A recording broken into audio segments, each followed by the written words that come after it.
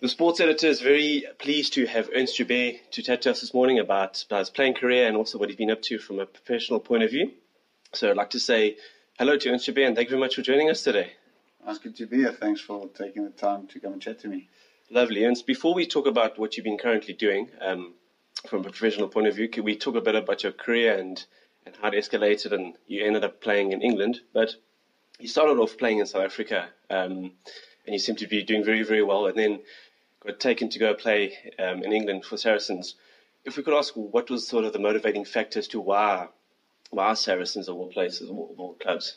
I always wanted to finish my career overseas. I thought it would be a good life experience. So, bearing in mind, I had a fairly late start to my rugby career. After school, I took a gap year to England, worked there, played a bit of rugby, came back, studied at Stellenbosch.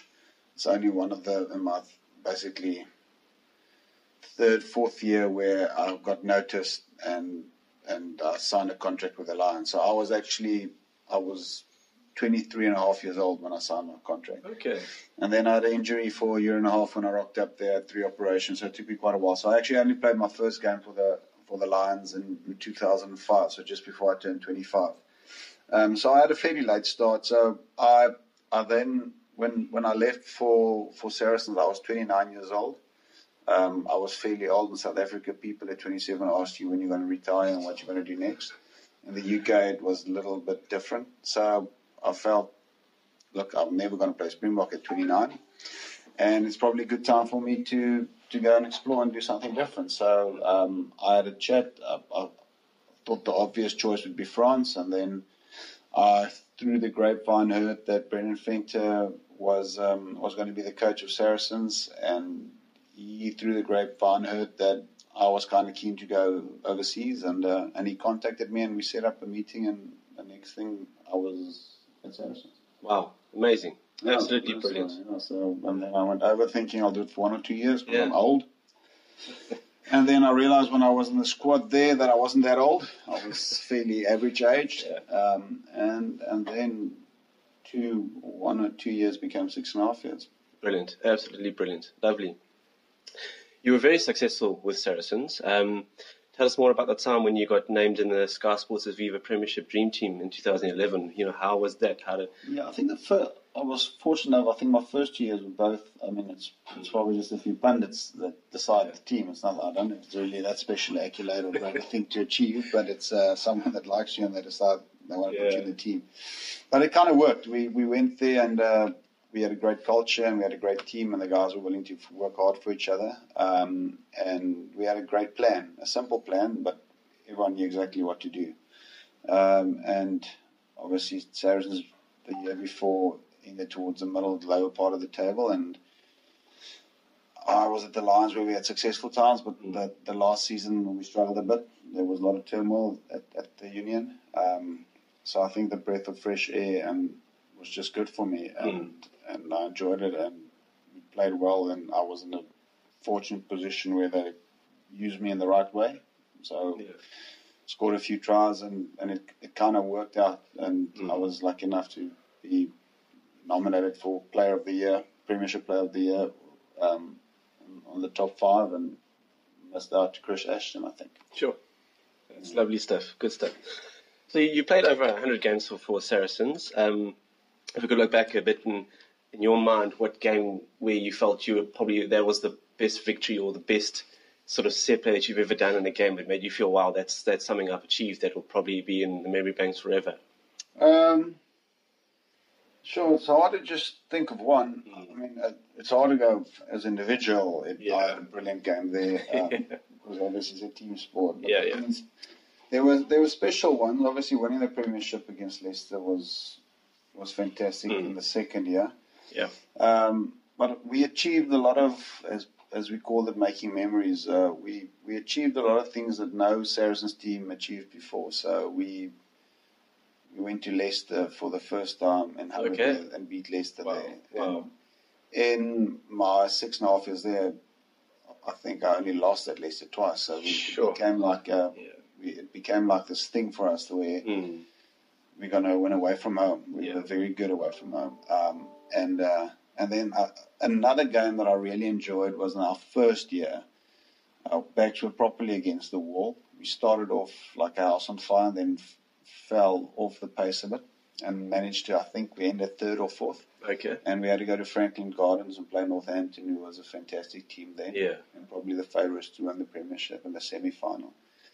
And we kind of fought our way into that game. We scored like a more try at the end and we won the game. So that was a special game, even though we lost in the final against Leicester, which was probably a good thing for the future of the club. Okay. Didn't feel like it at that stage. Yeah. But that was a special one. That's kind of a game that I really remember standing out. It was came through this cold winter, and all of a sudden it was a hot day at Franklin's Gardens, and they played well, and we played well, and we ended up winning the game and went to the final. But that was probably the way we reacted, where you could probably see that was almost like the final we won, and that's probably why we slipped up. Okay. In the last minute against Leicester. Ah, that was story. Brilliant. The English game seems to be played at quite a speed, quite a pace. Based on that, is that the reason why it's very well supported, and perhaps South African rugby could learn from that? Does South African rugby need to change its approach? How do you feel in that regard? I think there's a bit of everything. I think because it's clubs, and clubs are based in towns, you get towns supporting the clubs. So if you're Saracens, we weren't really fortunate enough to be in a small little town. But if you look at your Leicesters and your Northamptons and Bath, it's basically if Bath plays on Friday night, the town goes to support Bath on Friday night. And if Leicester played before Leicester, the very successful football team that came through and won the Premiership, the town supported Leicester. So that helps a lot. So the town is supporting because they see the people on a daily basis. The town companies sponsor the club. But then also, it's smaller stadiums. So you sit with a 15, 10, 20,000 seater, which is really easy to fill, and the quality of rugby is good. You said it's a fast-paced game, but it's weird. Because your season is so long, you go through 4 different, basically, seasons. You start off, it's fairly nice. It's spring, it's warm, and then you go into this autumn, winter, which is terrible. And then all of a sudden, when the season ends again, you almost head into the summer. So you get to fast-paced rugby. It's very organized. So I think back then was more defensively orientated. All right. We really focused on defense a lot and a little bit of attack, and built our foundations on that. Well, I felt South Africa, a lot of attention went into attack, and it's something you can't. You do all these set-piece moves, and then you can't really control it. So at the end of the game, you have one set-piece move, and the whole week you've done 20. So it changed. So you've got this fast pace, and you get this slow playing in snow and mud, and all of a sudden it changed again. So you just had to be able to adapt. And it's a lot of rugby. I mean, a lot of games there. Oh, that's brilliant. Absolutely. I was, after 3 seasons, I was fortunate the first 3 seasons not to really have any injuries. I think I was on 96 games after 3 seasons. That is amazing to hear. Absolutely amazing. Don't often hear of that, which is brilliant. Talk a bit about South African rugby. So just get your opinion here. Do you feel that South African rugby is strong enough to always be competitive at the highest level? Or do coaches need to perhaps change their approach? If you look at the Currie Cup recently, there's been a sort of like a revamping, so to say. Do you think it's boded well for the season? Or are we maintaining our standards, if I can ask? I think we went through a bit of a dip, and it looks like we're climbing out of it again. Obviously, the Currie Cup was fun this year because it's shorter. It was quite competitive, and it was decent rugby. I think because you don't have a lot of big names in there, like in the old days where a guy plays Currie Cup for 5 seasons. You feel the quality isn't good enough because you don't recognise the name. But obviously we've gone through a bit of a struggling purple patch, and I would like to think if you look at the Springboks, we're getting through it. Absolutely. I mean, our quality at schoolboy, we've got ridiculous amount of good players. You can just go and look at all over the world. People really respect South African players, and they want them in their teams because we're a hard-working nation.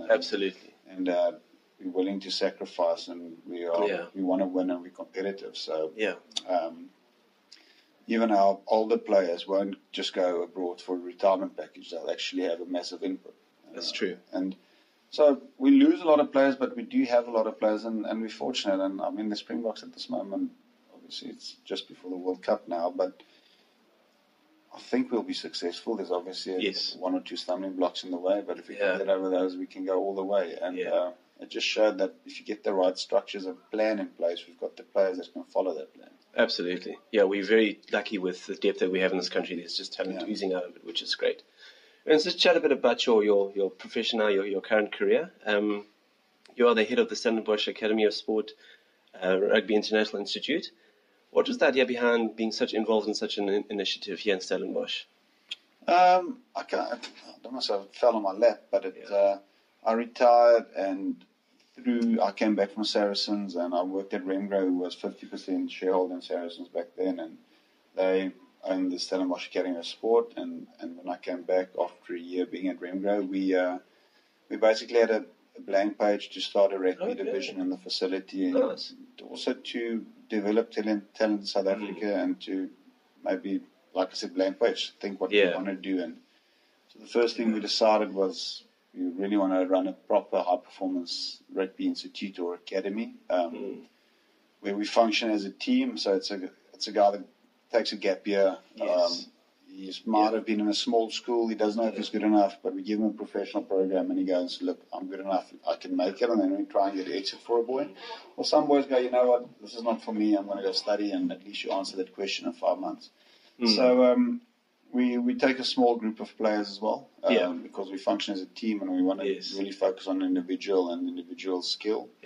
And we open it up to the whole world, so we get boys from abroad, and I think when cultures can mix, it's fantastic, and it does a lot for the player as well, and it matures people, and it broadens their horizons. If you walk out here, you can go and visit a guy in Chile and Argentina, France, or America one day, or England. Absolutely. And you're friends for life, because we know that's the way rugby works. So that's basically our flagship product, and then we do position-specific games, coaching seminars throughout the year. But our flagship is the 5-month International Institute, where we really want to give the boys a feel of high performance and what it will feel like when you're professional. Because not a lot of boys know exactly what it entails to be a professional rugby player. Yes. So you think you work hard at school, you have the one session in the afternoon. I know the guys work hard at school nowadays, at gym in the morning, it's professional.